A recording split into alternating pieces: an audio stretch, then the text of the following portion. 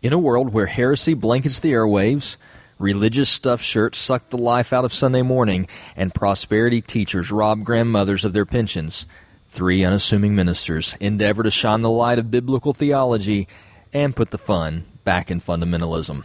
Broadcasting live from the Hall of Dogma.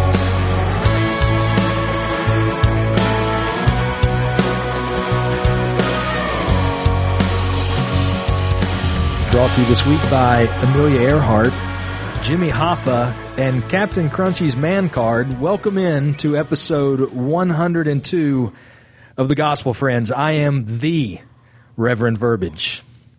I am the Captain Crunchy, and I've solved your riddle. All three of those things are interesting and awesome. Go ahead, Nick. Keep going with that. I am, pick a title for me because it changes every 3 months, Nick. Okay, well, if something about pot, right? If people are listening to this for the very first time, they're not going to get that. So, when we started the show, you were nuclear, Nick. Yes. Then you calmed down. A name some. I did not choose. Then you calmed down some, primarily because. And then you became Narco Nick. Well, we learned some explosive news during pre-show that I can't reveal just yet, but it does have a little bit to say about that nickname, doesn't it? Indeed, it does. I think it does. So. The Jimmy Hoffa, Amelia Earhart, and Captain Crunchy's Man Card are all things that have been missing for a very, very long time. Very long time, and nobody knows where they are. No. And so, actually, I think someone has a lead on one of those items, but it's pretty safe and secure. Amelia Earhart, or keep going. Jimmy Hoffa, keep going. Captain Crunchy's Man Card. Oh, I'm sure somebody knows where it is. Hey, David, Bradford's probably had it for what? What are you doing this Wednesday after a men's meeting here at Agape? I'm not boxing. I have an idea. I'll show you where my Man Card is. I'm not boxing. So we have been... Well, that might have been an edit point. It's early. I use that, guys, because some people feel like we have been missing, like as in the Gospel Friends. Now, I, for one, know where we've been the whole time, so I'm not really sure why. Where I was. I'm not really sure why people have been thinking that. Well, but I've wondered where you guys were. I've been trying to get a podcast going for the last year. We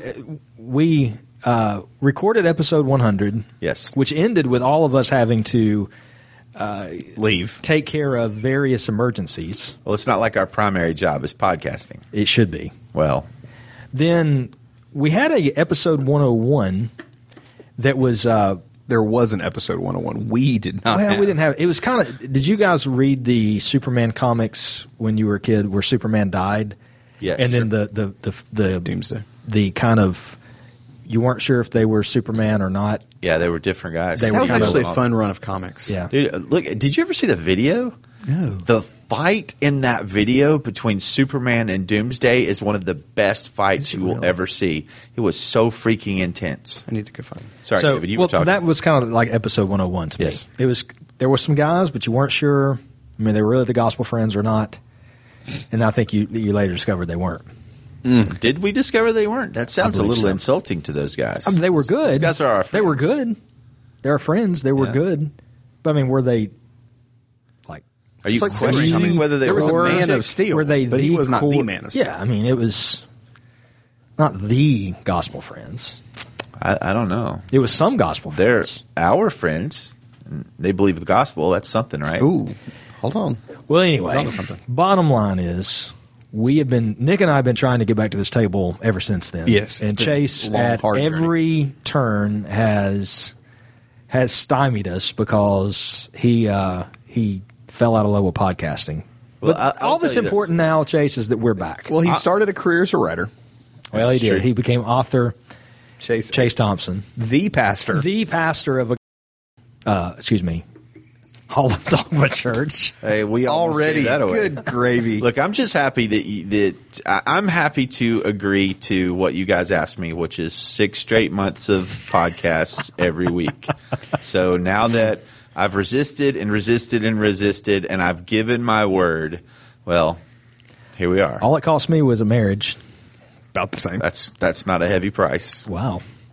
So why don't we go around? How many people are you married to versus how many people listen to the show? Oh my! Yeah, simple math. Let's not split this hair too far down, shall we? if somebody was listening to this podcast for the very first time, Chase, and they had not caught the first 101 episodes, how would really you just 100? How would you? I'm giving them credit for the episode, but is it the question you have to ask yourself? Is it really 101, or is it 103, or 102? Well, actually, if you count all the pre-shows that we recorded back in the day, it's 107. Chase, how would you describe what the Gospel Friends podcast is about? Gosh, I wish I had prepared for this moment. I would say sort of a combination between a Christian show for sufferers of ADD and a train wreck kind of coming together. Something like that. So the people who listen, it's not that they want to listen, they just can't turn Look it off. away. Sort is of that like what you're saying? Yeah. Okay. Well, it's like an that's unfolding fair. catastrophe with a few Bible verses thrown in. That's fair. Nick, how would you describe what the Gospel Friends are about? Well, in the vein of what Reverend Verbiage was describing, every staff meeting we ever had tried to have at the Hall of Dog. I think Church. I'm Captain That's Captain Crunchy. Crunchy. It's What did I been call a you? while. Rev Verbiage. That's awesome. That's me. That's amazing. That's why I say I'm the Rev Verbiage. The I'm Rev the Verbiage. only one. Well, Not look, we're anymore, rusty. though. Hold on. It's been a year. The title has I don't know how long it's been. May 27th, I believe. Are you serious? Was the last Episode 100? I'm sorry. That's That was been a episode 100, not the last. Really? It's been a year. Yeah. I looked today. And then before episode 100, Go back. there was like a long gap. I'm too. sorry, June 27th. How would you? Oh, Okay, so we're not going to. How would you describe what the Gospel Friends are about? Honest to goodness, and it's what was the genesis of the show, which was when we come together, this is how our interactions go. Yep. And it's something that, yes, it is usually ADD fueled. Some of our conversations end up in train wrecks, but we ultimately try and point one another to Jesus in a real way, in real life. And life is messy, and life is often a train wreck, but we try to point one another to Jesus. So that's And the our endeavor. really There used our to be something about waffles. And yeah, I was going to say our goal at the beginning. We said because we used to have these long nights at Waffle House, and it drove all of us to gray hairs and various medical conditions because we'd only get like 2 hours sleep. Indeed. But we would have long nights at Waffle House where we'd sit around, and the topic might be wrestling. The comic, it might be comics. It might be what is the deal with the baptism of the Holy Spirit. It might be. It might be some cultural question of the day. Hey, do you think this guy's a heretic or not? Yep. It may be all four of those. It may in be one all night. those, and we were just goofing off. So that was really the genesis and the motivation behind the podcast. And we're very blessed to have been able to do 100 episodes and now come back for episode 102. I want to give a shout-out to the people in our Facebook group, the Hall of Dogma on Facebook. That's a strange name. Where you can reach that hallofdogma.com. And really, I would say the credit goes to the guys in the hall who have actually acted like they wanted to hear the podcast again. Some of them, anyway. Yes. And the biggest shout-out, I think, goes to the director, Mr. Tony gotta Vance, give him that. because Tony has really pushed and encouraged and exhorted for us to come back and record. Who would get the second place medal? Wow. You guys are just wanting to make enemies, aren't you? What, because we're talking about second place? Well, I mean, just, who you going to leave out? There's so many important people in the hall. You okay?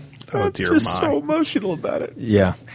I will say that Tony tried to motivate us to start recording again by playing every day in the Hall of Dogma, Yes, he did. posting a Nickelback video, which in no way motivated me to want to record because it just gave me my daily dose of Nickelback without having to go to Amazon and look it up or anything. So I wondered if you realized that was going to backfire. I didn't really get what that was all about, but anyway, we're here, so I guess whatever he was doing worked. I guess so. Good job, director. So a couple questions. Number one, how rusty do you guys think we're going to be? I mean, this is kind of like the star quarterback or the star shortstop that takes some time off from the game and then comes back, and everybody's watching him. Can he perform at the level he used to perform at?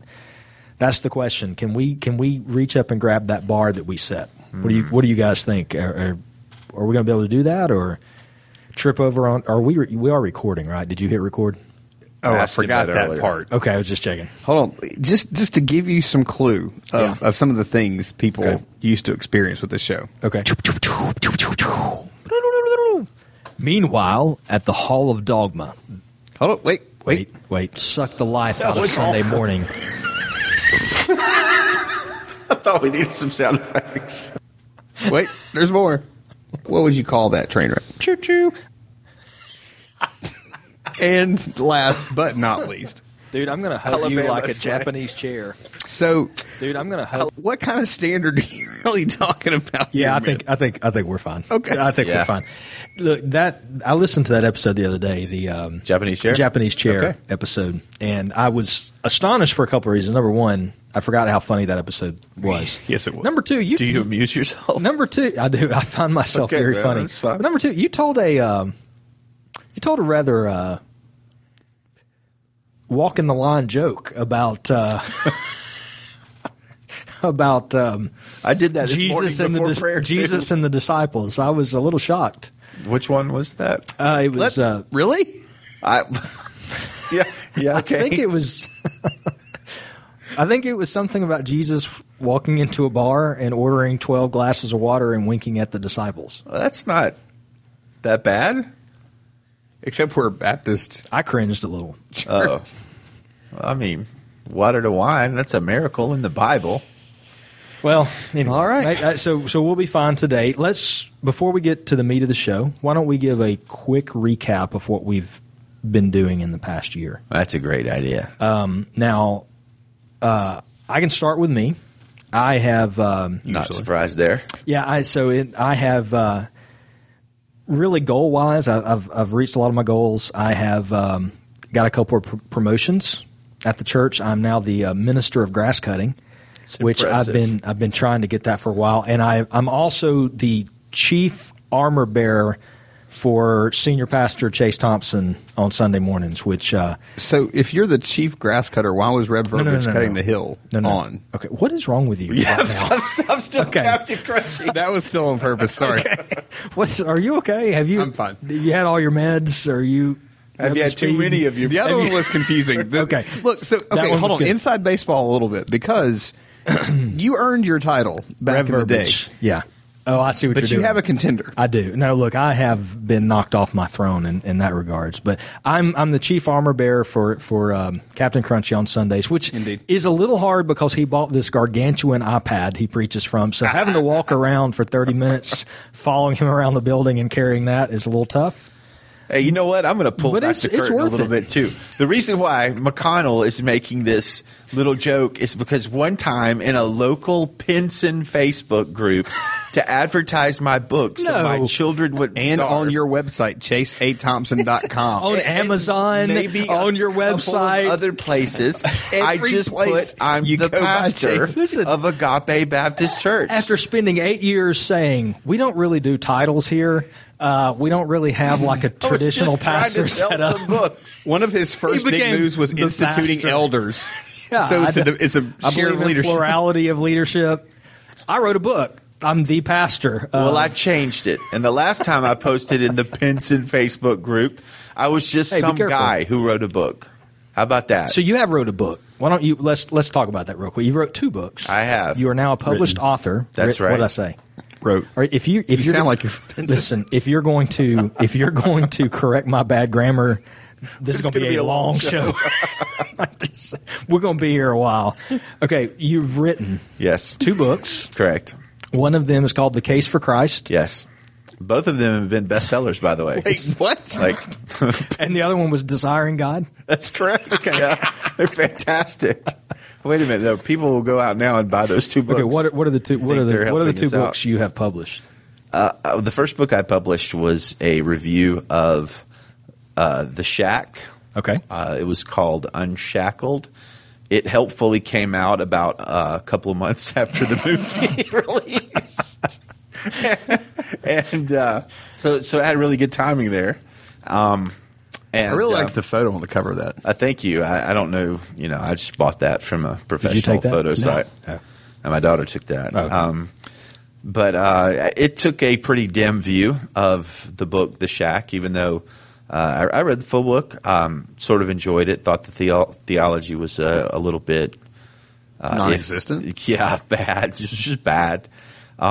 Interesting story. Somebody came up to me recently and said, hey, they told me a couple of weeks ago, hey, I bought your book. And then they came up again and said, I started reading your book. And I was like, yeah, all right, awesome. And she said, well, it turns out it's about The Shack, and I've never read The Shack, so I'm going to go buy that and read it first, and then finish reading your book. Nice. And So you're driving people to read The Shack. I didn't know what to say to her, so I just smiled and said, okay. So I've regretted that conversation a couple times. Okay. Second book is it did actually release on Easter, which is ideally it would have been a month before, but it was at least on the day. And it is called Easter Fact or Fiction. And it is about the resurrection. 20 reasons to believe that Jesus rose from the dead. Nice apologetic book. I hope so. Yeah. And those books can be purchased if you are interested. I'm just throwing this out for Chase, but Amazon.com. Or his website, chaseathompson.com. We'll give you some links there. It might. So we've covered what I've been doing and my promotions, what Chase has been doing. He's an author now. Nick, what have you been doing this past year while we were not here together in the Hall of Dogma? What have you been making growing? sure services? Not growing. Sorry. Doing. I misunderstood the question. help Making me, sure Lord what? Jesus, making sure services at the Hall of Dogma Church don't get off the rails. How's that been going? Great when I'm here. When you're here, yep. Y'all make up Anytime for it Nick when I'm is not. here, we have trouble. We don't I'll have just say time to that. tell. We don't have time to tell that story or any of those stories. But pretty interesting when Nick's not here. I have one thing that I do want to ask about, Chase. Yep. I've been told a rumor. Now I was at goody. I was at dinner. This couldn't possibly go wrong. I was at dinner with some friends and family a couple weeks ago, and this was the conversation. I'm just going to give it to you in a nutshell that I overheard. Hey, Hey, I don't did you think we guys gave hear? Nick enough time to answer where he's been. I'm good. He's lucky that No. he got to Oh, yeah. speak. We normally cut his part. That's true. Yeah, so I mean, it's an upgrade. Well, let's skip So this we part. were at We're dinner, running kinda and I late. was heard. This is what I was told.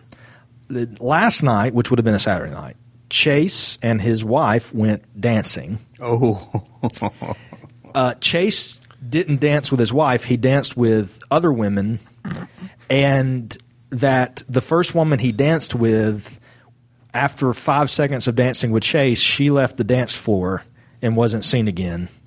And Chase eventually just went and sat down. So have you taken up dancing with other women, or There's a lot of half truths in what you were told. okay? So are you not dancing now? Well, I tried. I tried to dance. I was a spectacular failure. that's right. What kind of dancing was this? It was something called contra dancing, which Okay. apparently with I thought it was a called group swing of dancing, but rebels it's out not. of Nicaragua, but Not that kind of contract. no, a different sort of contra. Where was not this the at? video game contra either. It was downtown Okay. at the Young Women's Christian Association building. That would be the YWCA. Yes, the one the famous song is about. And Well, almost. almost. Yes. So my wife's kind of wanted us to go dancing, and some friends of ours do it, and so we went, and we went to the beginners part at the beginning, and first thing they did was separate me from my wife, so she had to dance with a Why is that? guy, because we were both ranked beginners. Okay. And so All right. they said they had to teach us how to Okay. do this. And so they proceeded to teach us. And I just got to say, it was more complicated than calculus. All these things you had to do, and switching up partners, and moving here and moving up the line and down the line, and left does this and right does that, and do this with your hands. And so I had about 4 or 5 different partners for the first minute or two. okay. Hold on. Is that the Rob Bell? Has anything been heretical yet? No, this was kind of I'm using the Rob Bell for a timeout. Can I do that? Let's do that. Allowed. Just quick question, Nick. If your wife asked you to go dancing one Saturday night, Yeah. would you say yes? Sure. Okay. Really? If you got to the establishment where you're going to dance, and you walked in the door, and some gentleman met you and said, "Okay, first thing we need to do is we need you, Mr. Jenkins, to come this way, and you, Miss Jenkins, to go this way, and y'all are going to dance with other people." Would that be a red flag to you at all, or Significant red flag. okay? That's okay. Book back. Go ahead, Chase. Okay. Well, I mean, I was already in there. So, Well, I mean, hey, Lord, I know, God, this was, kind of technically a sin, but I mean, I was already there. I don't think it's not technically a sin. There's nothing in the Bible about not dancing with other people. Okay, go ahead. Okay, so anyway, so you swap up partners every minute or so. But you're already there. So what are you going to do? I don't just raise a red flag and say, "Whoa, stop." There's like 50 people dancing. Literally. Hey, the more people are sinning, the more you should just go with it. Anyway. Well, that sounds logical. So anyway, eventually I was paired with a young African American lady that was as much of a beginner as I was, yep. and I think she got scared because it was incredibly complicated, and she left, and that left. You kind of do this in groups of 4, and so that left our group of 4 with 3 people, and it confused everything. So I had to leave. And so I watched for a while, and the dance just kept getting more and more complicated, more layers of movement. And, well, that was the end of my dancing career. So now when you say that for the young lady that you were paired with that it got complicated, Yeah. by that you mean you had stepped on her feet a lot? I did not step on anybody's feet. Okay. So what did you do at that point? I sat down and watched. You did? You just sat and watched? Yeah. And how long did you do that? A while. Yeah. Long while. You just, so the rest of the night you just sat Can we get there. like a time frame in minutes? 7 minutes. 7 minutes. So then you and your wife just left and went and got some coffee or No. did something else? Enjoy Well, the rest of your date night, right? I mean, spend some quality Spend time some together. time together. Well, these women kept coming up and asking me to dance, and I didn't know how By to. women, you mean your wife? No. Different you, women. You were already there, so But they were like 50 or 60. 50 or 60 women. Okay. No, 50 or 60 years old. 50 or 60. I was trying to figure out where all their partners were. So, Hey, I just what did wanna you point out what to did the you audience. decide to do? We warned them this would be a train wreck. So if you're still listening, I mean, Congratulations. you're getting what you paid for. Yeah, you are. So what did you do? I went for a walk. You went for a walk Uh-huh. as you left the building. Yeah, through the So projects. where did you and Janet go? Not just me.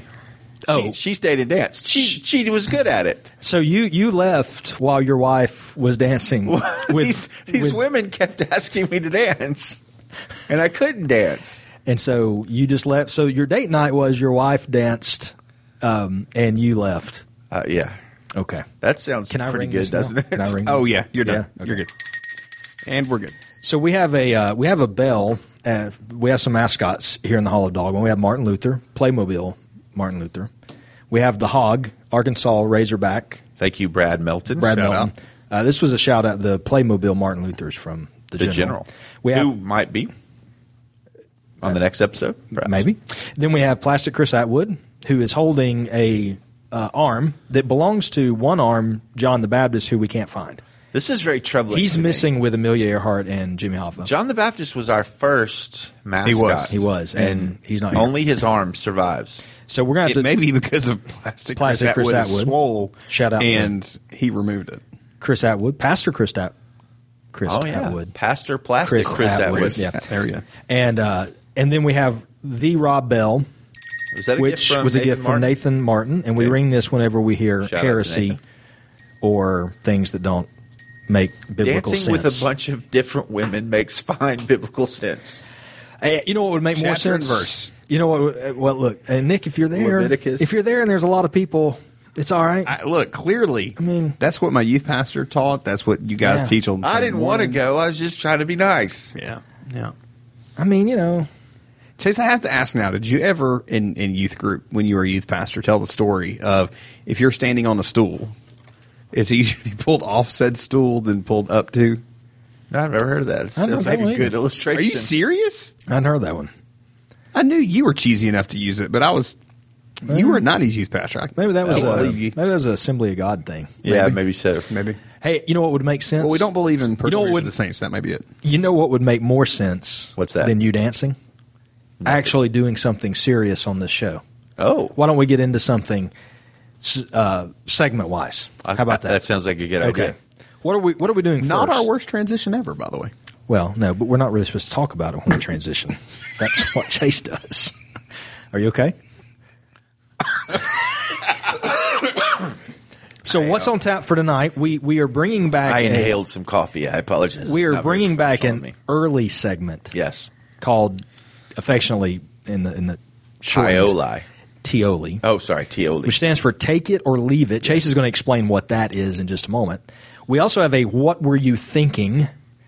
Really? On tap for tonight, yes. Did you run over another old lady? No. And I didn't run over that old lady, Oh yeah, you did. You might as well have. although she deserved it. But anyway, Good gravy. He's swapping partners, And then you're running whoa, over whoa, old whoa. women. Like what in the world? That was a strong euphemism there. and then Do you dance alone or do you dance with a partner, Chase? It's like square Do dancing. you dance alone or do you dance with a partner, Well, you Chase? dance with several partners. What's wrong Do with you that? swap out? well, nothing because everybody's Sometimes. doing it. I mean, so. And then we're going to what's our main topic for tonight, Chase? Marital It's stability. It's not about dancing. Yeah, It's from a Denny Burke article. Denny Blurk. Burke Okay. article. Are our differences unbridgeable? And just spoiler alert, it's on the issue of homosexuality.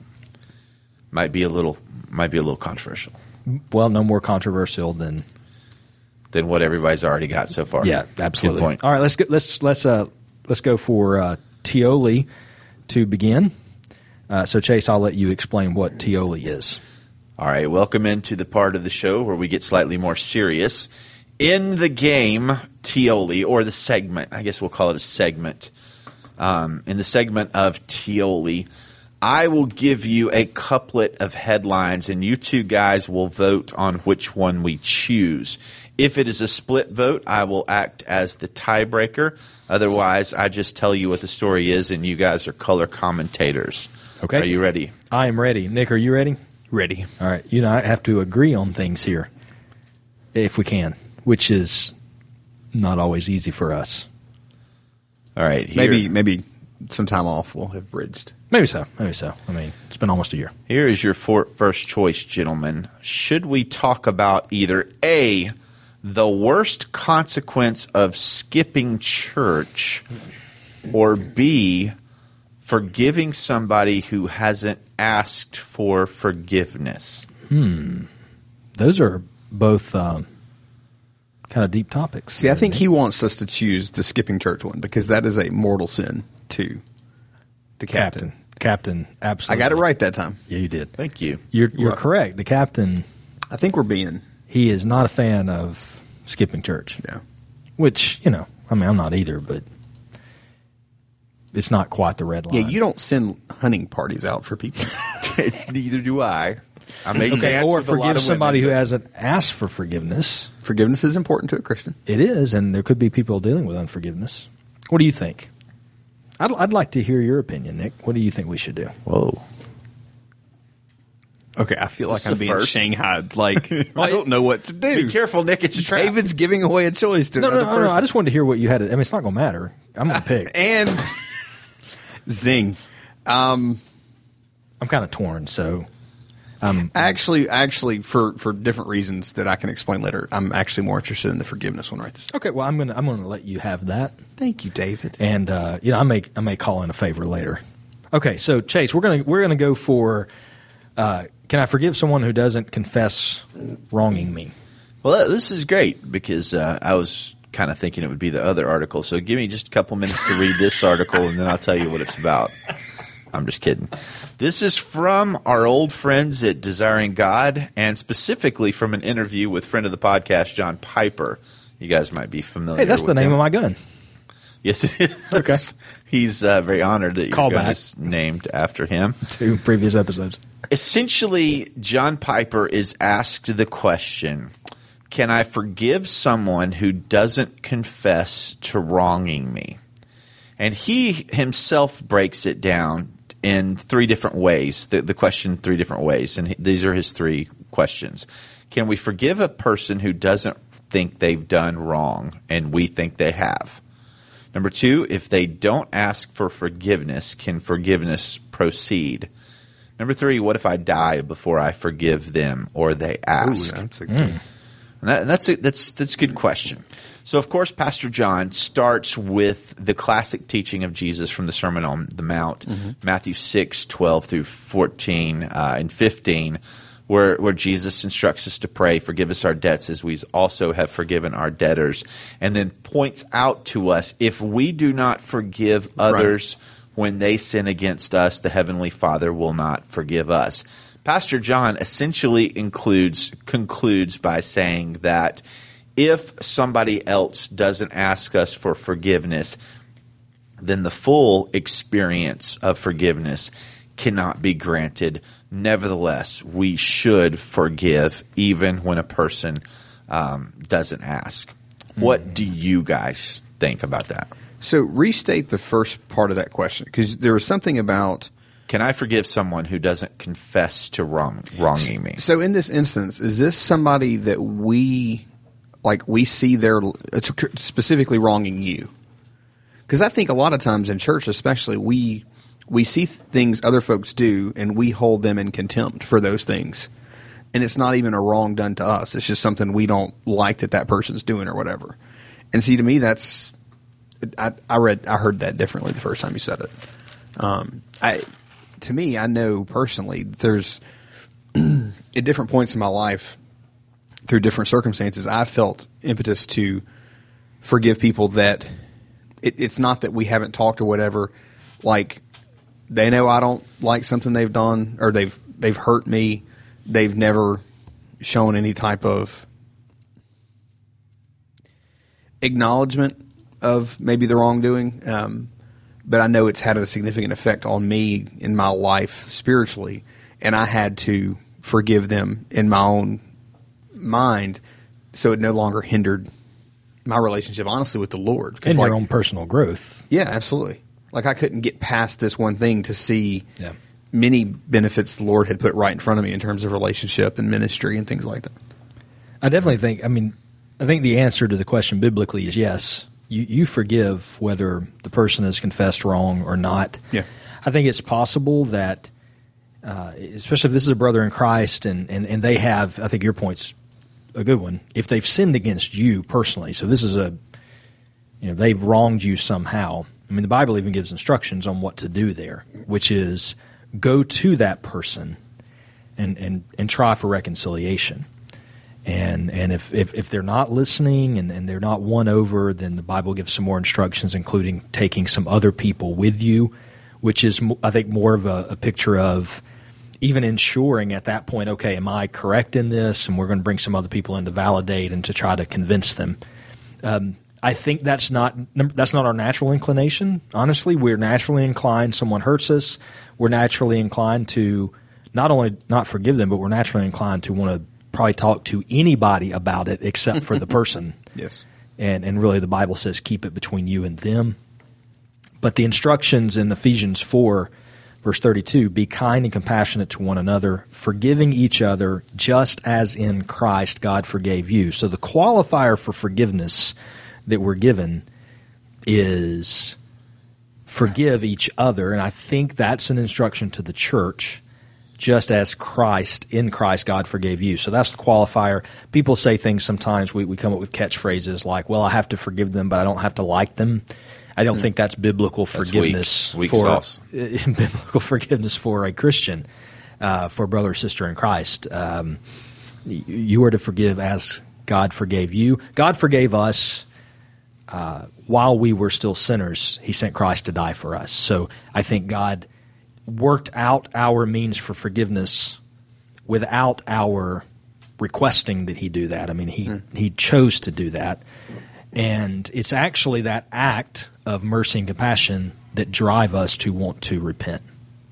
And so it could be that even you forgiving that person will be what brings them around to asking for forgiveness. Yeah, a qualifier, I'm sorry, not a qualifier, but the next question that's often brought up in this discussion is, we've already kind of thrown weak sauce to the idea of, well, I forgive him, but I don't like him. Weak sauce? Is that like a movie or something, or you just throwing that out? Weak It's sauce. my preteen daughter. Okay, cool.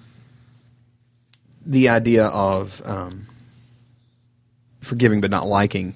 At what point do you have to re-engage with that person that's hurt or harmed you, and in what capacity?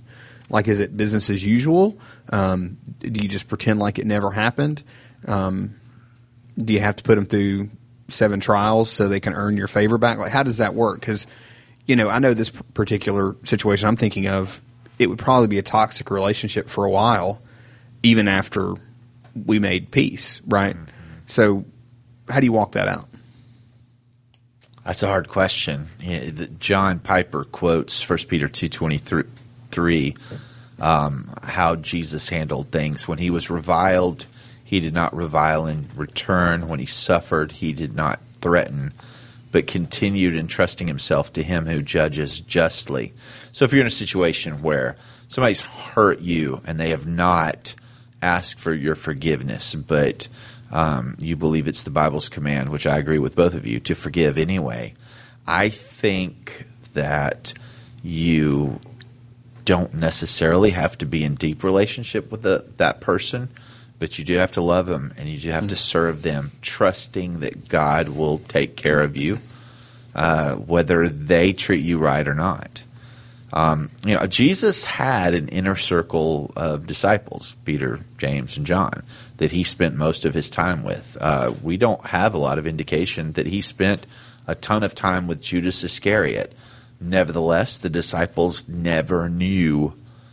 When Jesus said, "One of you will betray me," they all wondered if it was them. They didn't point the finger at Judas immediately, which kind of tells you how Jesus treated somebody that he knew was going to treat him horribly without ever asking for forgiveness. So I think that's sort of how you have to handle it. You don't have to act like it never happened. You don't have to ignore it. You don't have to be best friends with the person. But trust God and love them. And I think there are very few circumstances. I mean, there are people who find themselves in situations where you're having to forgive someone who has committed a heinous act. Maybe they have physically hurt a family member or they physically hurt you. I'm thinking of abuse situations or of people who have taken advantage of someone else. And those are situations, I think, that require special counsel and special guidance from the Holy Spirit. I think the majority of the times we're going to be called to forgive are not going to fall within that category. And I think what we have to realize is our natural inclination is not to forgive, or it is to forgive in a minimalist sort of way. Like, we want to do the bottom line thing that we got to do. Like, okay, God, you called me to this. What is the least amount I have to do so I can say, okay, I've done it? And I think we have to realize that's going to be our inclination, and we really want to be in obedience, open to the Father, who may guide us to do good, as the Word says, to those who have hurt us, actually doing good to them, not just forgiving them. So, good stuff. Weak sauce, by the way, means something that is poor or disappointing standard or quality. See, listen to the Gospel Friends, and you're going to learn how to talk to today's youth. I'll say this. There's probably somebody listening right now that is struggling with whether or not to forgive somebody. Let me give you a free resource. At least last time I checked, it was out there free. A guy named R.T. Kendall has written a book called Total Forgiveness. You can find him teaching on that on YouTube. Just look up R.T. Kendall, Total Forgiveness. If you are struggling to forgive somebody and you don't want to, let Dr. Kendall talk you into doing that from the Bible, because the fact of the matter is unforgiveness is more harmful to you yourself than it is helpful. And just trust God, who Amen. Is the one who vengeance is his. All right, guys, next choice. You can choose between cannabis reform. What is that? Sounds like a technical term. Cannabis reform? Yeah, cannabis. Just kidding. Marijuana reform. Wait a minute. Where have I heard that? That's that bumper sticker. You have that cannabis bumper sticker, Nick, on the back of your car. And the jokes. What is that? Okay. Do we want to talk about marijuana reform and religion in the South? Or do we want to talk about a place where Billy Graham might just get it wrong? Nick, I'm going to turn this one over to you. I'm going to let you pick. Is there even a question here? I mean, it's kind of like sitting down in front of me a tofu burger or a, ribeye steak sandwich and asking, which one are you going to pick, David? I mean, my natural. I kind of know what's coming here. Yeah, I mean, yeah. But I so- thought I knew what was coming last time. Well, let's go I ahead, was Nick. wrong. What are you thinking? You want to talk about, Nick? I'm interested that someone thinks Billy Graham could be wrong. So no, I'm kidding. Okay, overrule. Let's talk about pot. I will tell you. All right, pulling the curtain back, I found the story and Yes, sent you it did. in as a possibility. Yeah. And Nick's first comment to me was, "Oh, great, I'm going to be blamed for that one." Yes, yeah. And I said, "Yes, you are," because I'm going to make sure that it happens. There you go. I entitled the other one, Billy Graham Gets It Wrong. I knew we wouldn't talk about it, but in the article, which we'll probably put in the show notes or something like that, Billy Graham names the one sin that can't be forgiven. And the one sin, according to Reverend Graham, that can't be forgiven is resisting the Holy Spirit unto death, which is honestly, it's not accurate. The one sin that can't be forgiven is the blasphemy of the Holy Spirit, and Well, that's how he's interpreting Yes, the blasphemy of the Holy Spirit. Yeah. Blasphemy of the Holy Spirit, very simply, is blaspheming the Holy Spirit. So that's hurling accusations at the Holy Spirit. I think we've talked about that before, but one thing we probably haven't talked about in quite a while. So we don't just say that and rush by it, because I spend a significant amount of time in my early years worried about having committed that sin, Yes. as probably other people have feared as well. But I mean, at least I think we should say this in context. You correct me if I'm wrong, but in context, when it is brought up, there were men attributing the work that Jesus was doing in healing people, which was evidently the work of the Holy Spirit. They were attributing that to Satan. They were saying this work is of Satan, and that is where that gets brought up Yes. at that point. So that's the context of blasphemy as it happened. when And Jesus my brought it up. understanding of that passage is they got close to it. That was not necessarily the blasphemy of the Holy Spirit, but Jesus warned them, "Hey guys, you're getting very You're close." getting close, yeah. So one of the things you don't want to do is to ever, if you see something happening and you don't know whether it's the Holy Spirit or who it's from, you better be careful about assuming it's a work of the enemy or some other work when it could in fact be the work of the Holy Spirit. So good point there. I think a person committing the blasphemy of the Holy Spirit has to be in a fairly hardened place, and I believe it has to be an intentional sort of turning away from God for those that are worried that they might have committed that. Yeah. So Genesis 1:29 says, God said, "Look, I have given you every seed-bearing plant on the surface of the entire earth, and every tree whose fruit contains seed. This food will be for you." There is a group advocating in the South for the legalization of cannabis for various reasons, led by Lydia Decker, I believe is her name, that says that cannabis should be morally allowed and legally allowed, and bases that viewpoint on Genesis 1:29. Now, there's other details that might come up in our discussion, but without further expansion, I will throw it to you guys. What do you think of this? Should cannabis be legal? And if it is it moral? Is it ethical? Is it allowable under Scripture? Well, based on the counsel of my pastor, as long as there's a lot of people doing it and you're There you go. already there, I mean, Follow the trend. yeah, I mean that's what I've been taught. Solid advice right there. He is the pastor That's strong sauce. of the Hall Dictionary. That's really, really strong sauce. Okay, well, let's go to the next choice. All right. If you guys don't have anything else to say there, Nick, you want to throw something light in? them up, kids. No, look, I think, yeah. Don't, As if you had a don't choice. hit stop on the show just yet. Yeah, please keep going. All right, so do you want to go first? You would let me go first. We're not always I know serious, this. by the I know way. this is a topic close to your heart. So look, I've well earned my nickname because no one's going to be surprised. Actually, so at I what think Nick the has to whole say. narco thing didn't the whole narco thing come from a discussion just like this on a previous episode? Is that It absolutely Yeah. Okay. So that's. Why don't you explain your position?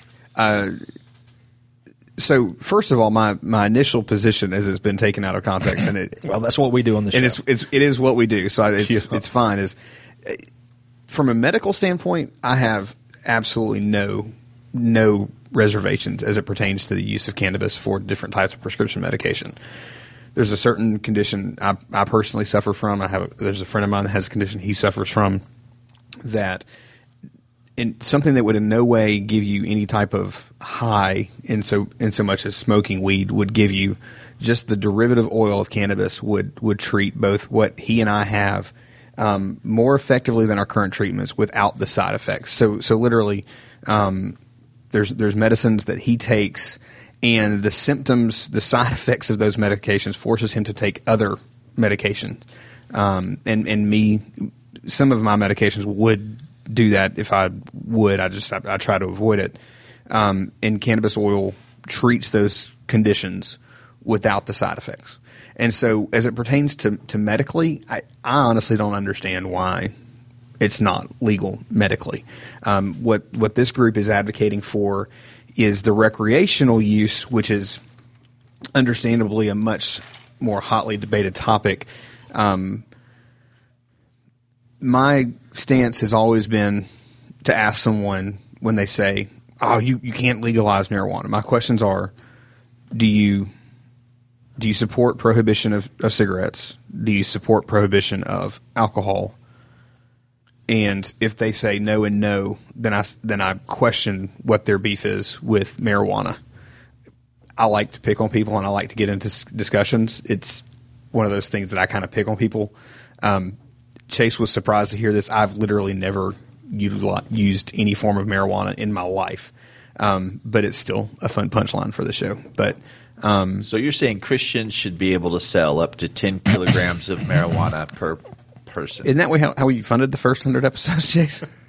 Well, we had to take a year off because our grow operation. There was an infestation. There was a mold issue. Yeah. Well, yeah, not grow house.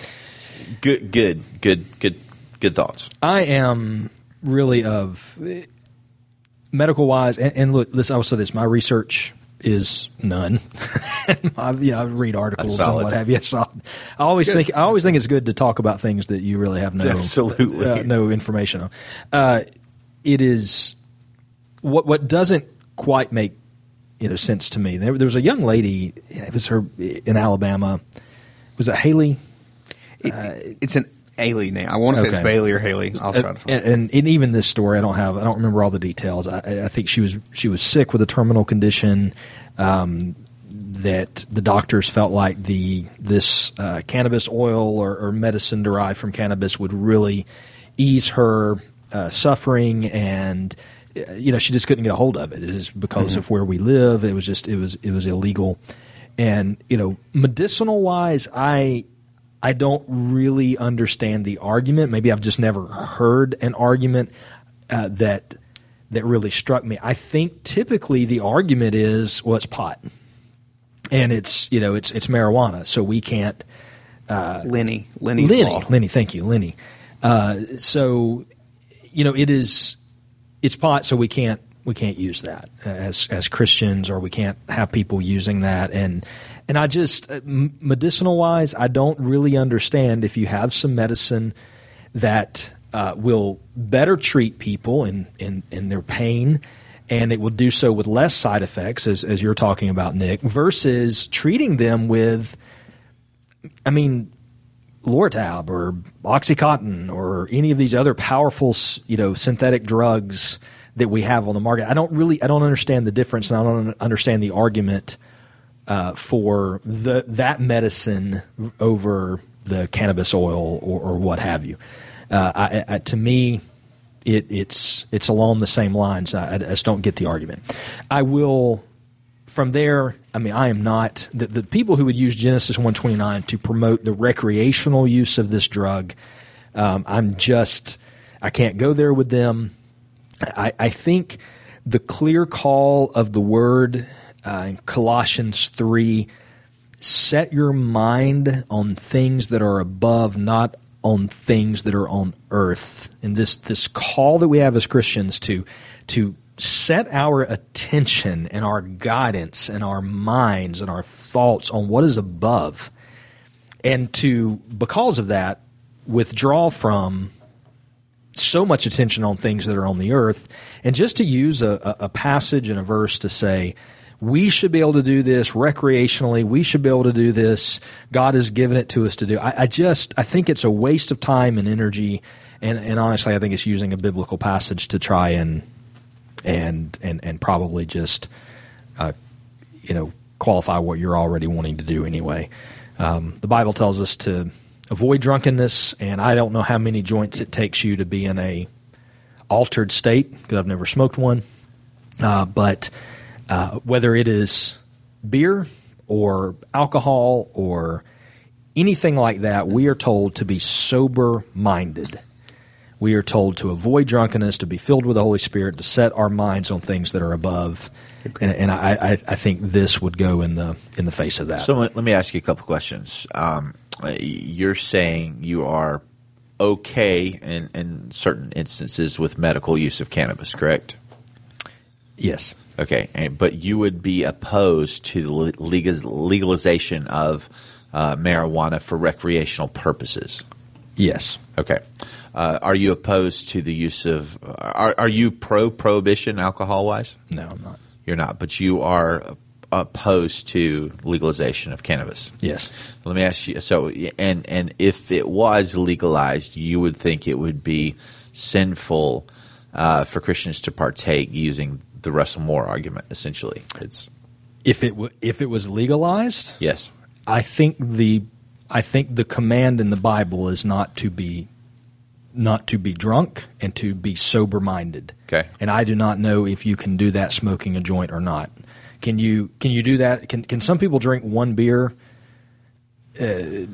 or 8 ounces of alcohol, whatever, and still be sober-minded and not given to drunkenness? Yes, then I'm not going to say, well, that's a sin. Anyway, okay. I'm not going to go further than the Bible does.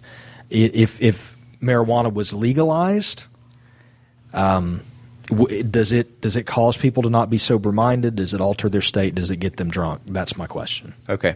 Yeah, that sounds good. I think I would largely track with both of you guys. I am not opposed to the legalization of marijuana for medical purposes. Back in the day, I worked for a lawyer. I interviewed people that had gotten hooked on OxyContin, which is fully legal, and I will stay away from that drug for the rest of my life, because I interviewed person after person after person who got injured or whatever. The doctor prescribed them OxyContin, and they ended up in various forms of debt, drug use, all kinds of things. Bad news. And I would say I don't think marijuana is healthy. I would avoid it recreationally. Absolutely. I think Christians should stay away from it, because honestly, one joint is going to take you out of, as you say, David, sober-mindedness. But I think medicinally, under certain circumstances, I have no problem with it being legalized. Now I say this: if it became recreationally legal, that is not something I'm going to take to the streets and protest. I would vote no, but I'm not hugely passionate against it. Yeah. And I do, for somebody who wants to call hypocrisy on me for not wanting to, not agree with prohibition of alcohol, but agree with prohibition of marijuana. Here's my thing. I just, overall, if you ask me what would be the best thing for society, it probably would be for it to stay illegal, is my thought. I mean, it's most people, if it was legalized, it's not going to be, even if you could smoke one joint and not be into drunkenness, most people are not going to stop there. And I just, overall, Jesus said, pray for the kingdom.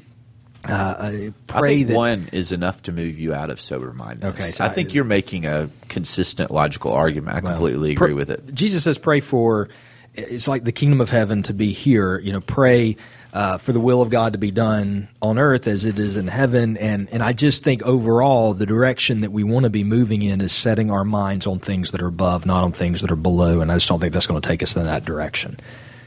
Society might be better off if alcohol was illegal, even though I think you can drink and not get drunk, but that's probably another controversial topic for another day. I think it's more difficult to smoke and not get high than it is to drink and not get drunk, but that is not the voice of experience. Nick, do you have anything you want to add?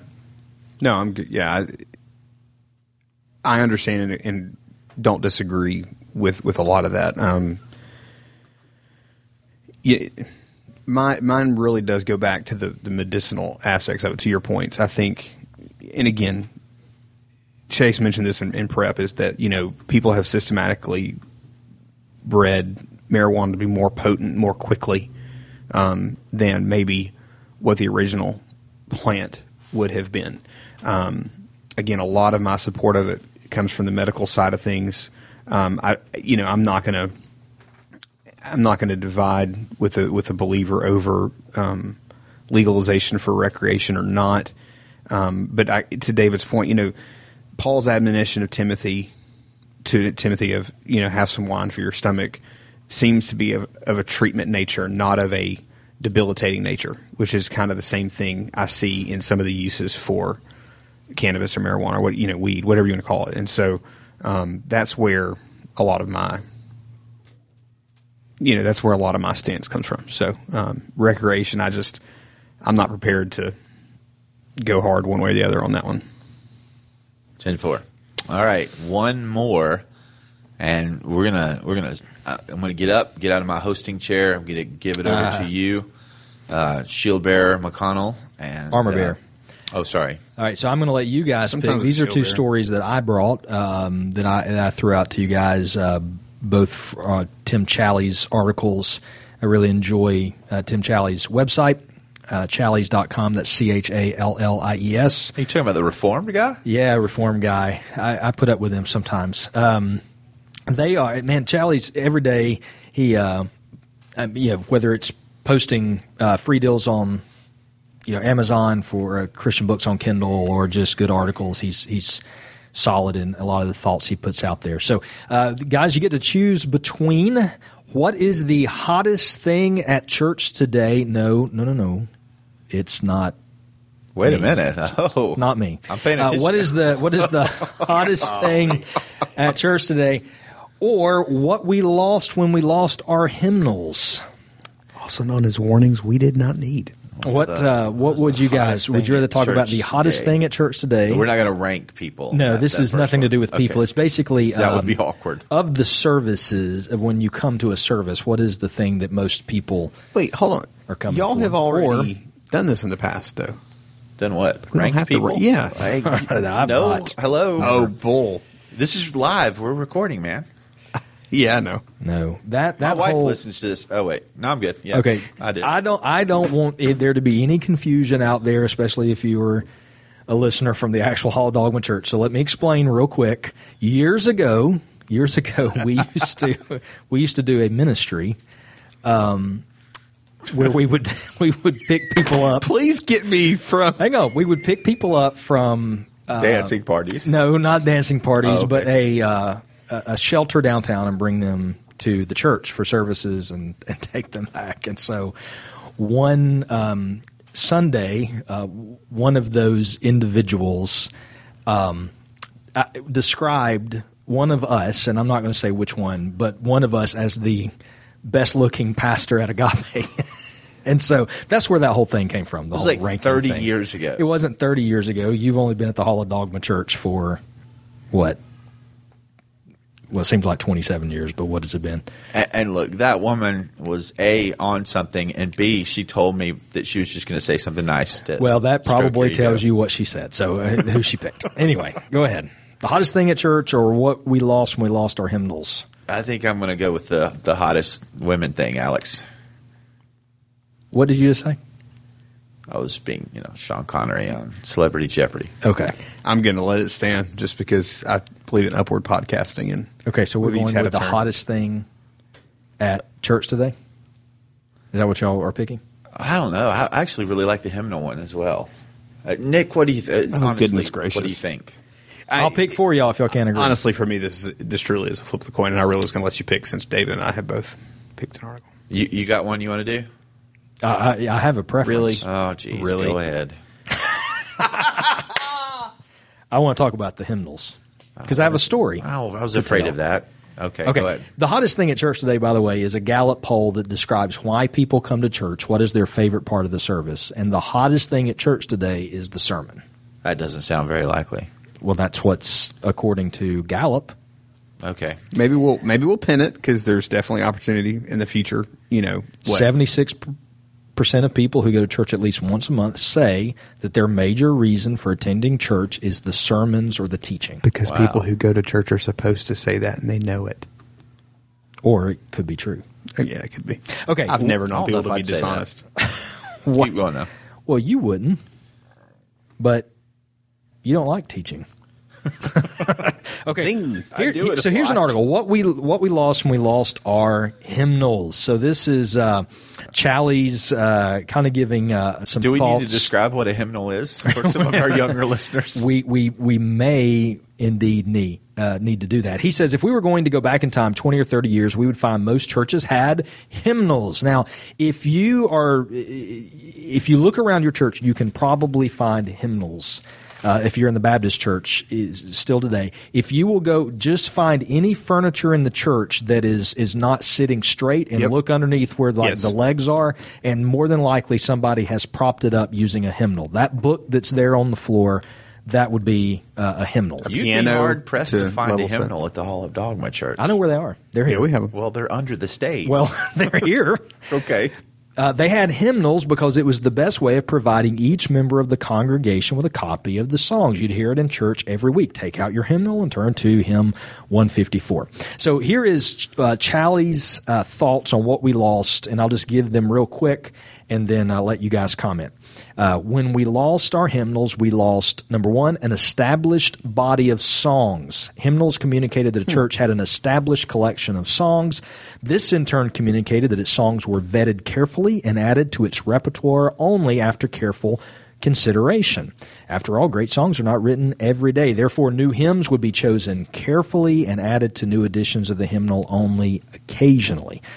Number two, we lost a deep knowledge of our songs. When we removed the hymnal, we gained the ability to add new songs to our repertoire whenever we encounter one we deem worthy.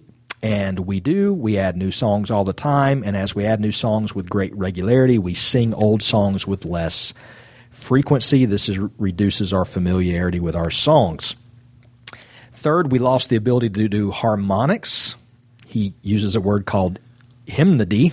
David has a harmonica. Grew up at a time, he does, when, not me, my father-in-law, when instrumentation took a back seat to the voice. Hymns were most often written so they could be sung a cappella or with minimum instrumentation. We lost the ability to sing skillfully. As congregations have lost their knowledge of their songs, they have lost the ability to sing them well. We lost the ability to have the songs in our homes. Hymnals usually lived at the church, resting from Monday to Saturday in the little pockets on the back of the pews, but people also bought their own and took them home so family could have an established body of songs as well. So I want to hear from you guys. Here's the reason that this actually piqued my interest. I have, admittedly, for several years, going back for quite a while, thought, look, if you still sing hymns at your church, that's really old school, and maybe you need to maybe kind of get with the times a little bit. That's going to be harder to draw people in. Recently, my mom, who is in fairly bad health and has been for several years, and she's kind of home-ridden, she asked me to bring home with me Home-ridden? home-ridden. She's not bedridden. She's home-ridden. I see. That's a new phrase for me. Yeah, she just doesn't leave her house much. So she asked me to bring home about 5 of these hymn books that she had at her house, okay? And what she wanted to do was for me and the kids to actually call her, and we would all sing some of these hymns together. And so I thought when she said that, well, that's about, one of the worst ideas I've heard in a while. And my kids, Shout out to your mom. Yeah, my kids who are all, she's a big fan. My kids who are all 15 and under, I thought they are not going to go for this. This is not going to be something they're a fan of. But I did it because it's my mom, and we should honor our mom. And so anyway, I brought them home and I introduced it to my children, and lo and behold, they loved it. They didn't just love it a little. They ate it up. They were looking through these hymn books. They were looking for songs that they knew. I've been teaching them songs. We learned Blessed Assurance last week, and they love it. And it has actually been really good times of family worship going through these books and singing some of these old songs and just singing the lyrics. And so it's kind of just opened my mind to, I was closed off to something that has actually been very fruitful in our home, and that piqued my interest when I saw this article. So with that in mind, what do you think, Chase, about what we lost when we lost our hymnals?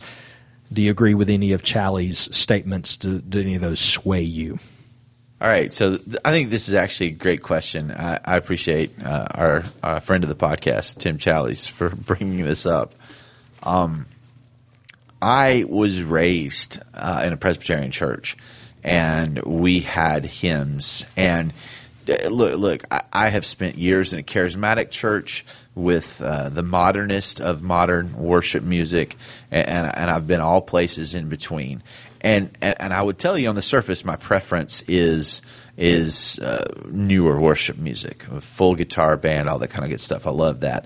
But when I am worshiping by myself, just me in the car, just me in the sanctuary or whatever, walking around, honestly, half or more than half the songs that are going to come out of my mouth are going to be hymns. They're memorable. That's interesting. They're solid. Sometimes I'll come up to here to the sanctuary for whatever reason, like last night, filling the baptistry or whatever else, and it's just me in a big room, and I will sing some of those hymns at the absolute top of my lungs because they are so great. They're such classics. Not all hymns are great, but the great ones are truly great. And I think most modern songs today can be a little shallow. There are certainly exceptions, like "In Christ Alone." That's a good one. But honestly, I miss hymns, and that doesn't mean I think we should do every song a hymn. I think we should mainly stick to modern music because that's the era we live in. But at the same time, I think, I mean, look, if we had a hymn or two every Sunday, that would thrill me. Good, deep, rich, Christ-focused singing of those kind of songs out of a hymnal. I think Challies has hit upon something. Nick? One of the things that he mentions here is some of the skill kind of things, and those are viable things to discuss. But there's so many things that in church just harken back to, well, back in my day we did X, back in my day we did Y, and so part of this article feels the article feels half content, half, well, back in my day to me.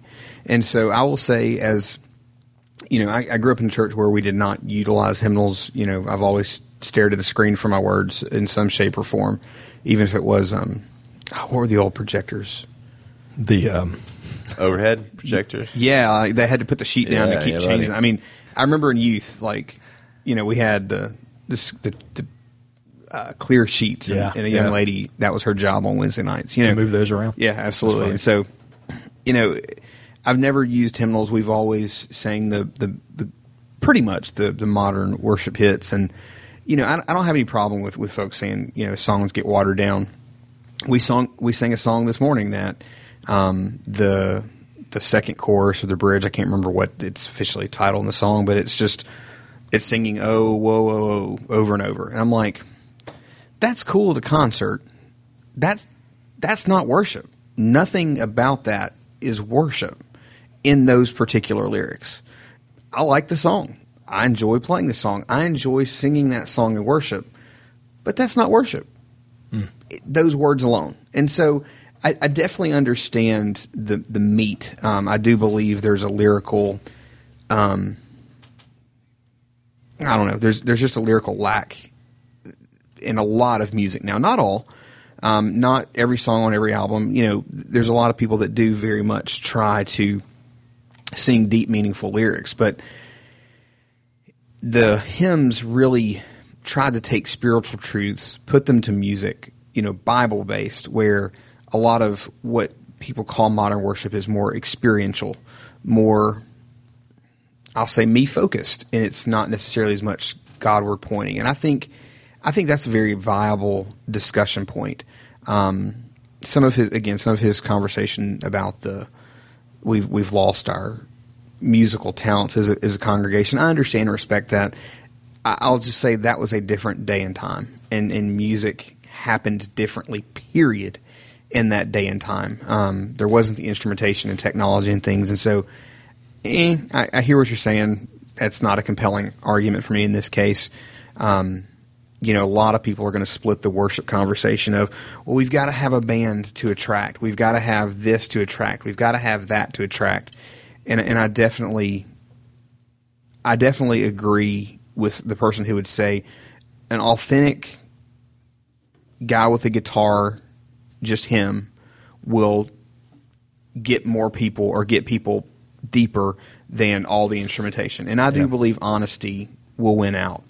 But I do believe you have to kind of look at where we are and consider that when you're making these decisions. Don't make your decision based on that, but consider them when you're making your decisions. I am somewhat swayed by the voices, though. I will say that in settings where we are just singing and it's kind of a cappella and you can kind of hear everybody, and to me, there's something. It's all over the place. There's something powerful about that that I enjoy listening to the instruments and having them. Yeah. But there's something to me powerful about that.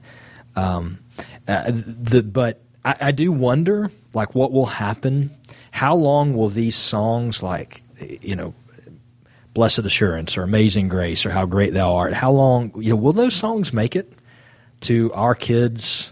When our grandchildren or great grandchildren, will they continue on? Will those future generations know those songs? And in what if songs from us would they be singing? We're in such an environment now where if someone sings a song in church that was from 10 years ago, people say you're not really in touch. You're singing songs from last decade. There is such a kind of culture in the church of needing to do the latest and the greatest. That I just wonder if we are going to miss something, future generation wise. But what? And this is not argumentative. It is really. Oh, sure, it is. It's argumentative. What about Amazing Grace demands it carry on in the same way that we're worried about the word carry on? Because when we go, that's got to carry on. It's kind of like saying, we're worried about losing the truth of Scripture. Well, So I've got a partial answer to that, and one thing I love is that there's a lot of there's a lot of worship leaders that seem committed to preserving those songs, and they actually seem committed to furthering in them because you have the song Amazing Grace, My Chains Are Gone, where they blend two songs, and so I think you have a lot of people committed to seeing those continue, but do we set on high something that doesn't – are we setting something higher than it deserves sometimes with some of the older songs? I say that as a person who loves older songs and hymns. I definitely do not think it is the same level of Scripture by any stretch of the imagination. I definitely do not think that we have to that they should continue on in the same way that we're trying to preserve the gospel or the Bible, but I do think there is evidence in the Bible of the importance of hearing of the past and what happened in previous generations and the honoring of those people, and I think there's something to continuing on some of those traditions. I think there are some places in the Word where it talks about the honoring of tradition in a good way. And so from that perspective is where I'm saying, man, you would love to think of some of these songs carrying on to future generations. That's my thought. Definitely not in the same vein as Scripture. But I will say this, if Chase, if I went today or if I knew of someone who is starting a church or I was going to start a church or something like that, it would be nice to know there were leaders there who maybe had the guts to say, you know what, we're not going to, when we sit down and decide what kind of worship we're going to do and how we're going to do it, we're not going to decide it solely based on what we think people will, is going to draw the most people in, but rather, okay, first and foremost, what's going to honor God, what's going to be good for the people here, and what should be the standard by which we do things. as we are starting up this church. And if the conclusion you arrive to is full band and mainly modern songs, then amen, praise God, and do it from your heart. But you might arrive at a different conclusion as well, and that would be okay. Yeah. Look, I tell you this, David, 20, 30 years from now, what if churches start having DJs or something completely different? We don't have choirs at the Hall of Dogma Church. We used to, but a lot of churches don't have choirs anymore. The music looks completely different. What if 20, 30 years from now, people don't have praise bands? They have something completely different.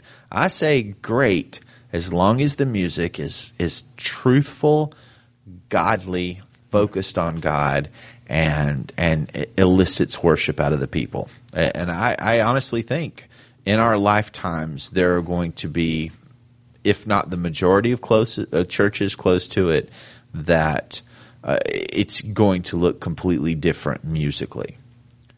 Yep. And I hope even then we still maintain some of those old great hymns, which are not nearly as Nick said, they're not nearly as worthy of preservation as the Word of God. But yet I think they contain great value that doesn't need to be lost. Yes. Well, if you have some, as we wrap up Tioli, get ready to move to our next segment. If you have some comments that you would like to make, we haven't got to do this in a while, but you can leave us comments. We'd love to hear your voicemails.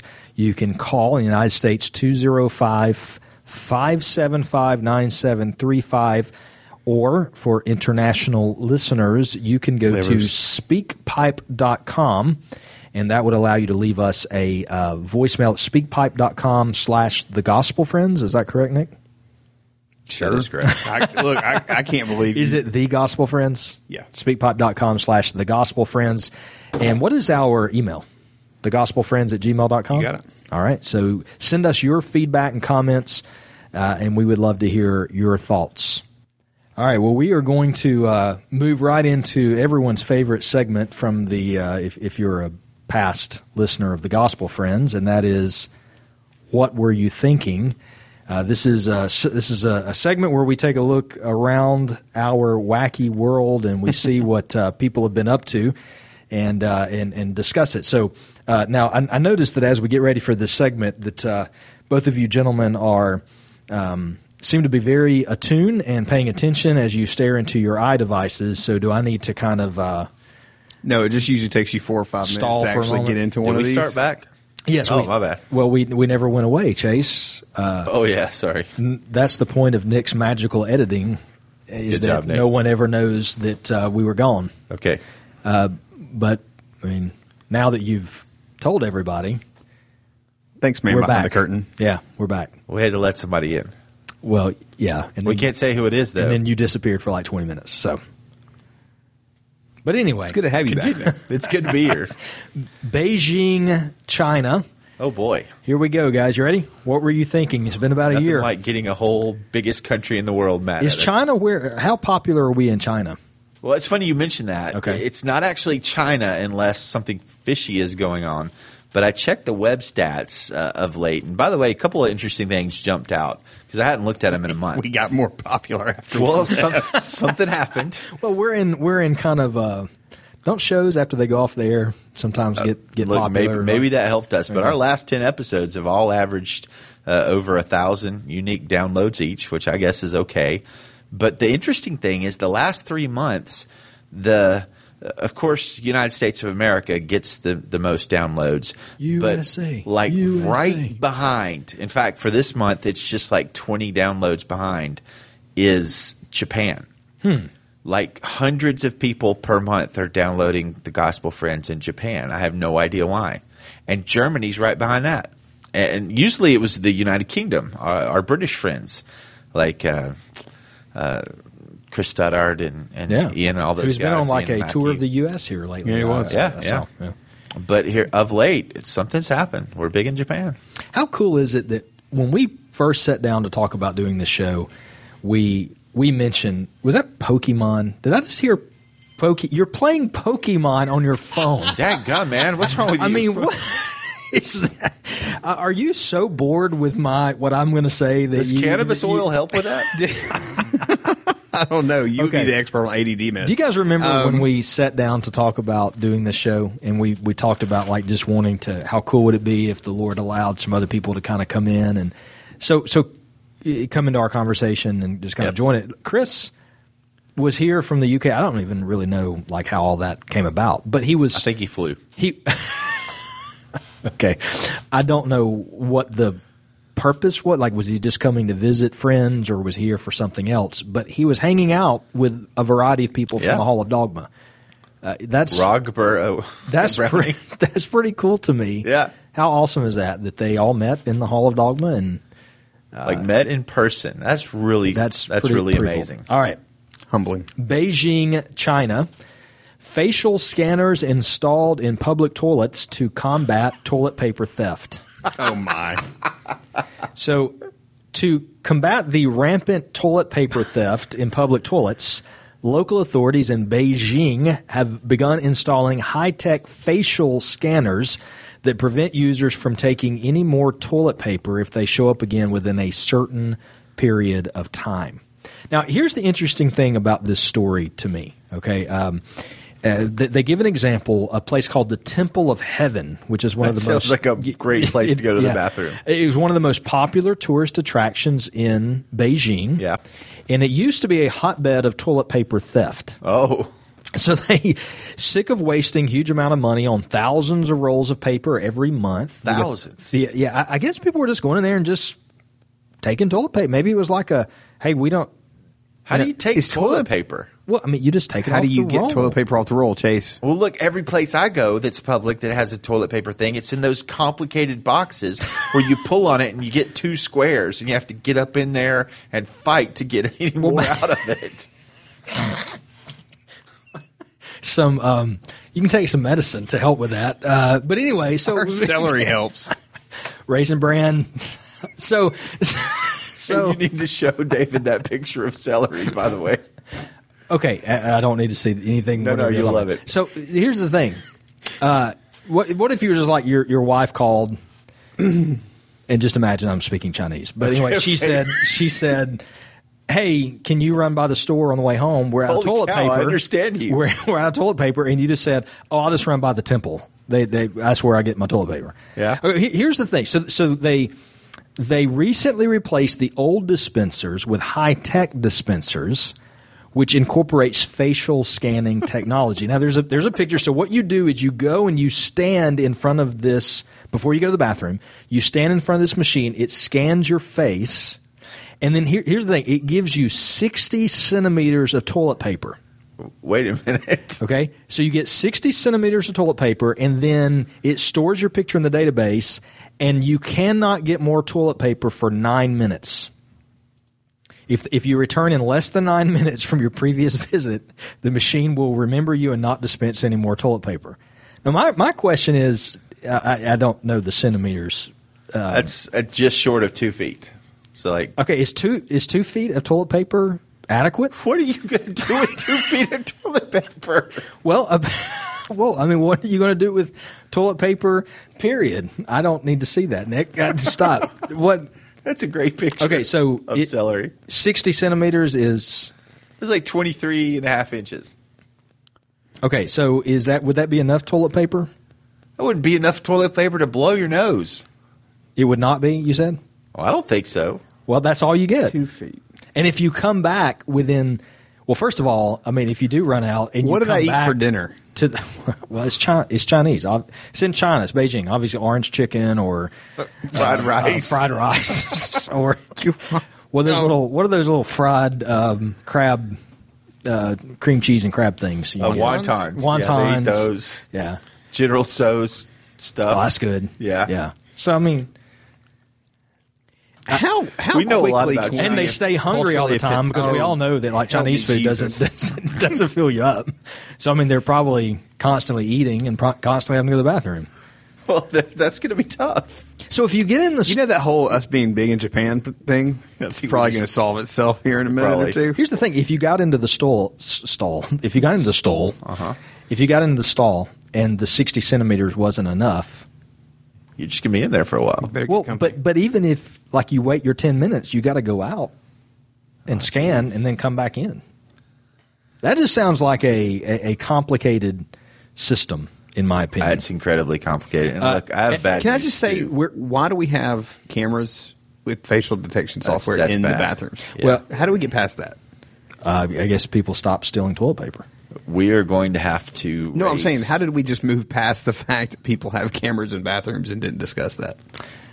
Well, it's just scanning your face. That's all it's doing. Oh, sure. So far, the response from the imagine general things tomorrow. public in China has been mixed. Some arguing that 60 centimeters of toilet paper simply isn't enough, and others applauding the idea and urging authorities to make it available nationwide. Also, to help Nobody is applauding that idea. To be- That's a Chinese press lie. Listen. They're lying. the Chinese authorities are actually they're actually paying people right now to stand in the bathrooms and be an attendant to show people how to use the scanners.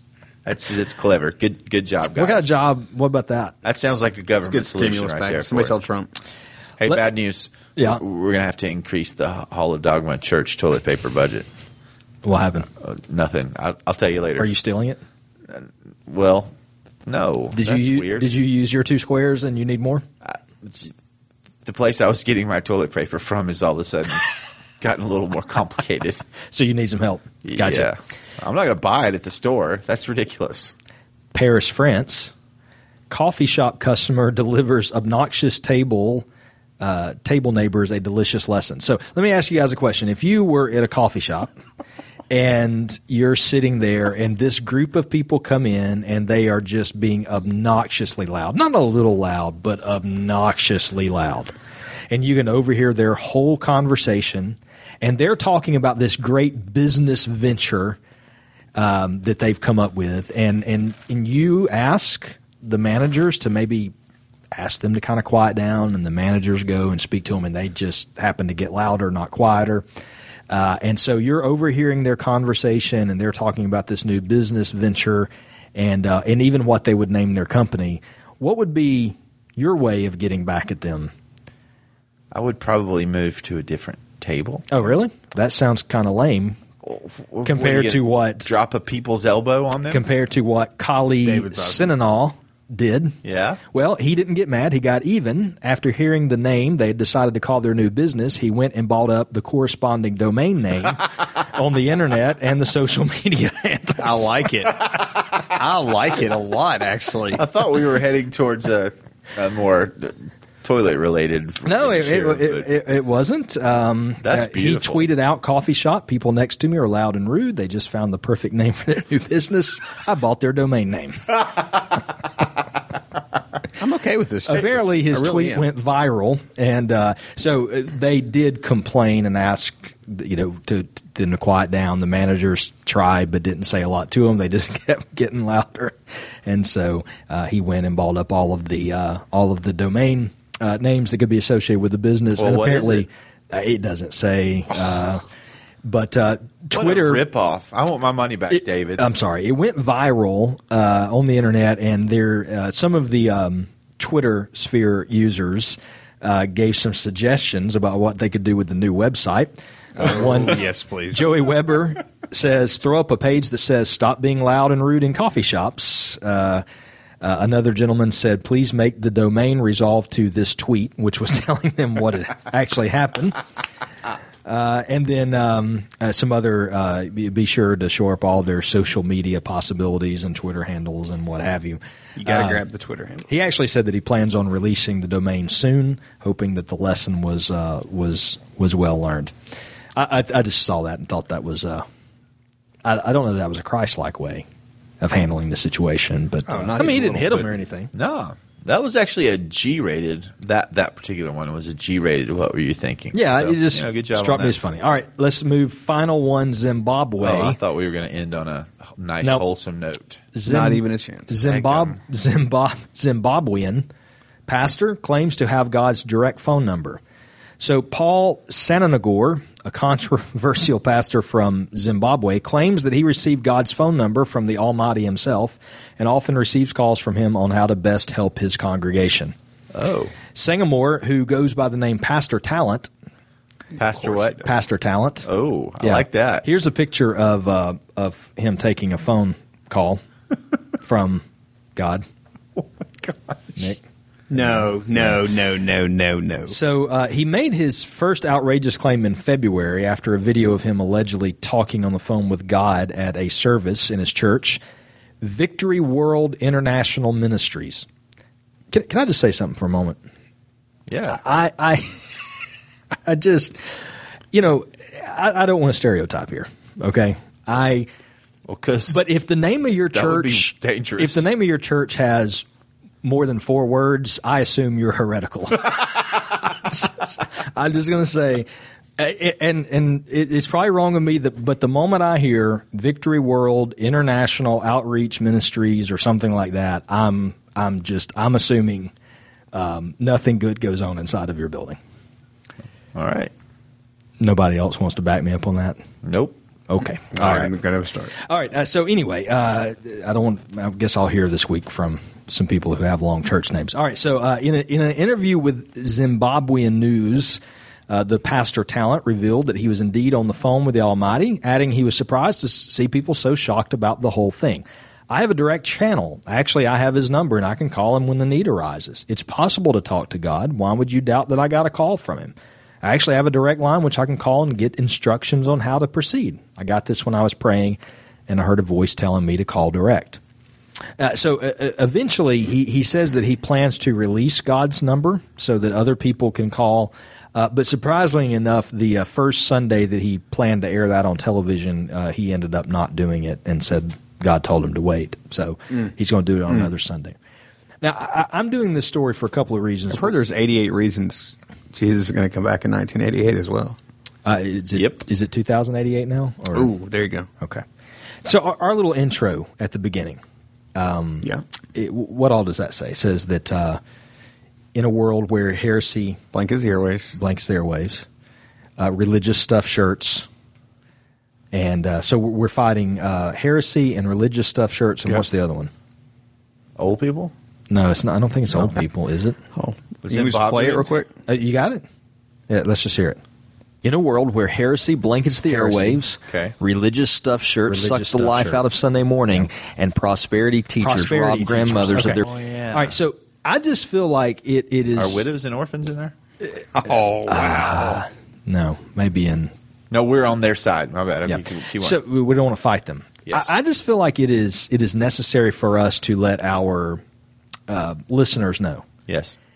If your pastor says he has God's phone number, like that he actually dials on his phone, and that he'll call him during a service, He may be a heretic. I think there's a reason to believe that Okay, sorry. you might be a heretic if. Yeah. I think Great. I think there's reason to believe that your pastor is off the reservation. Yes. A little bit. A bit. Now, if your pastor says something like, "Hey, I can contact God. I have an email," that doesn't mean your pastor's off the reservation. It just means he's really out of touch. Well, it doesn't mean he's a heretic. No, he's not a This heretic. means he hasn't left 1970. It just corn means farmer.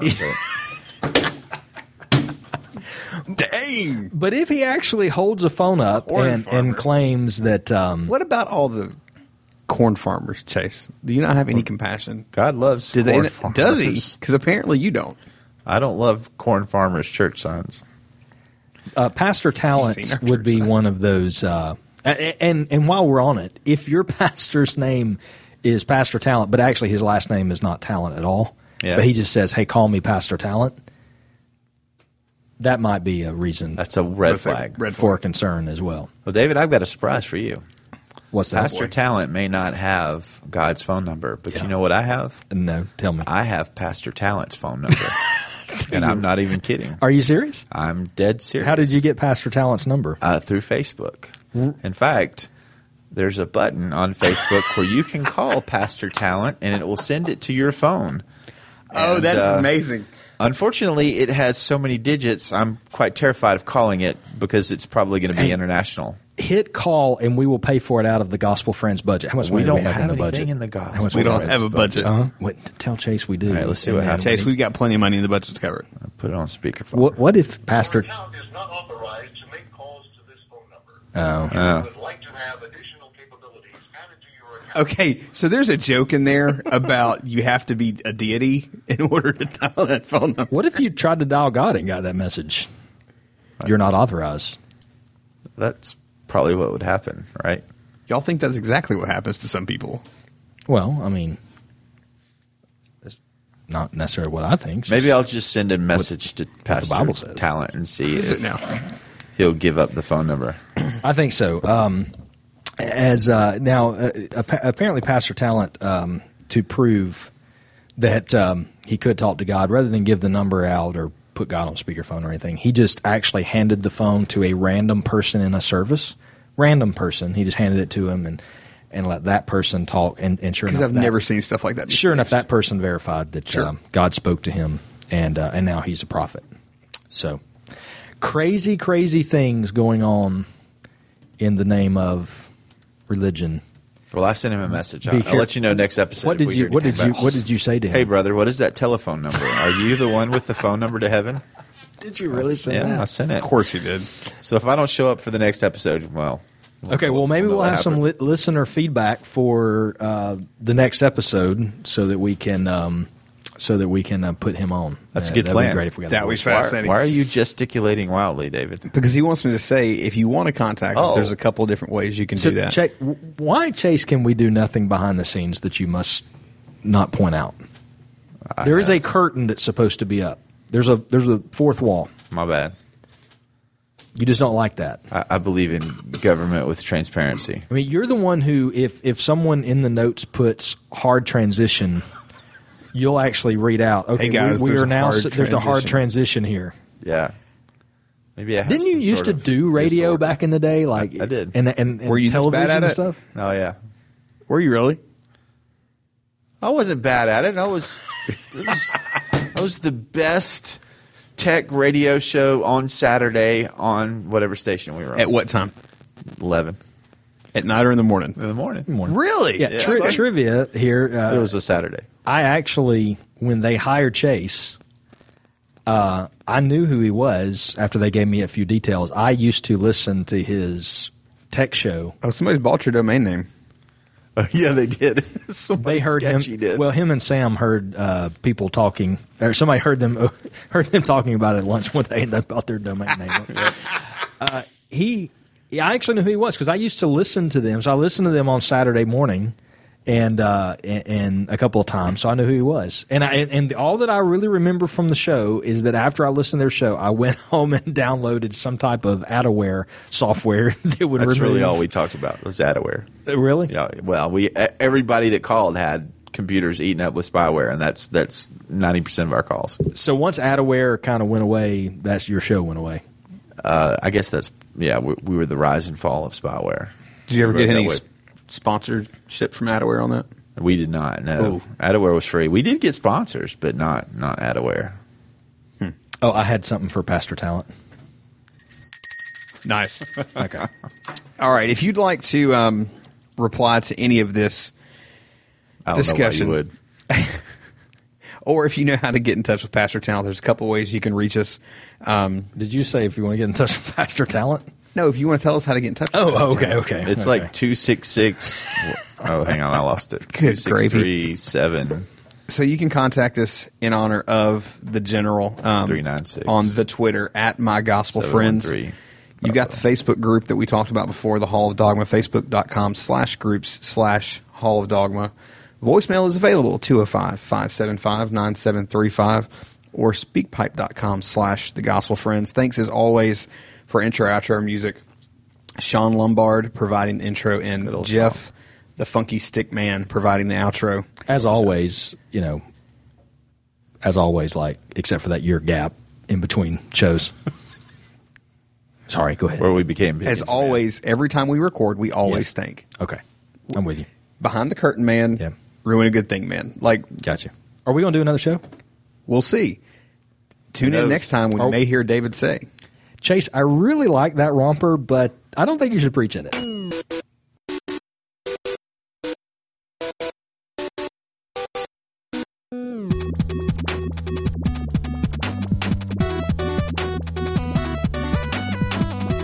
You Jesus is bread for life. Jesus is bread for life.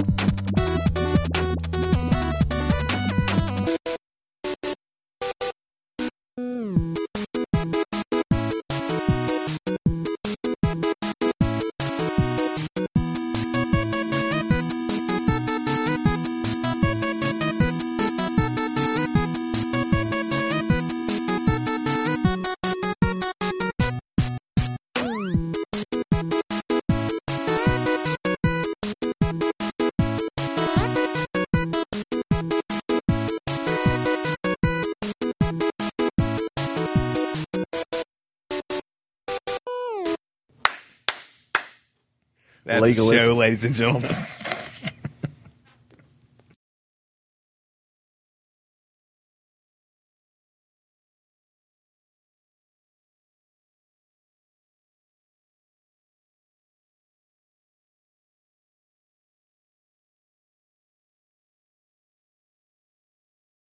Well, before I answer that question, David, do we need to do anything to take advantage of the fact that Nick has left the room and we can say whatever we want right now and he probably won't pick it up in editing? Is he not there? Well, Well, no, there's- he just walked out. Well, there's a bank of smoke right where he usually is sitting, and I can't It's see. hard to tell I can't sometimes. see.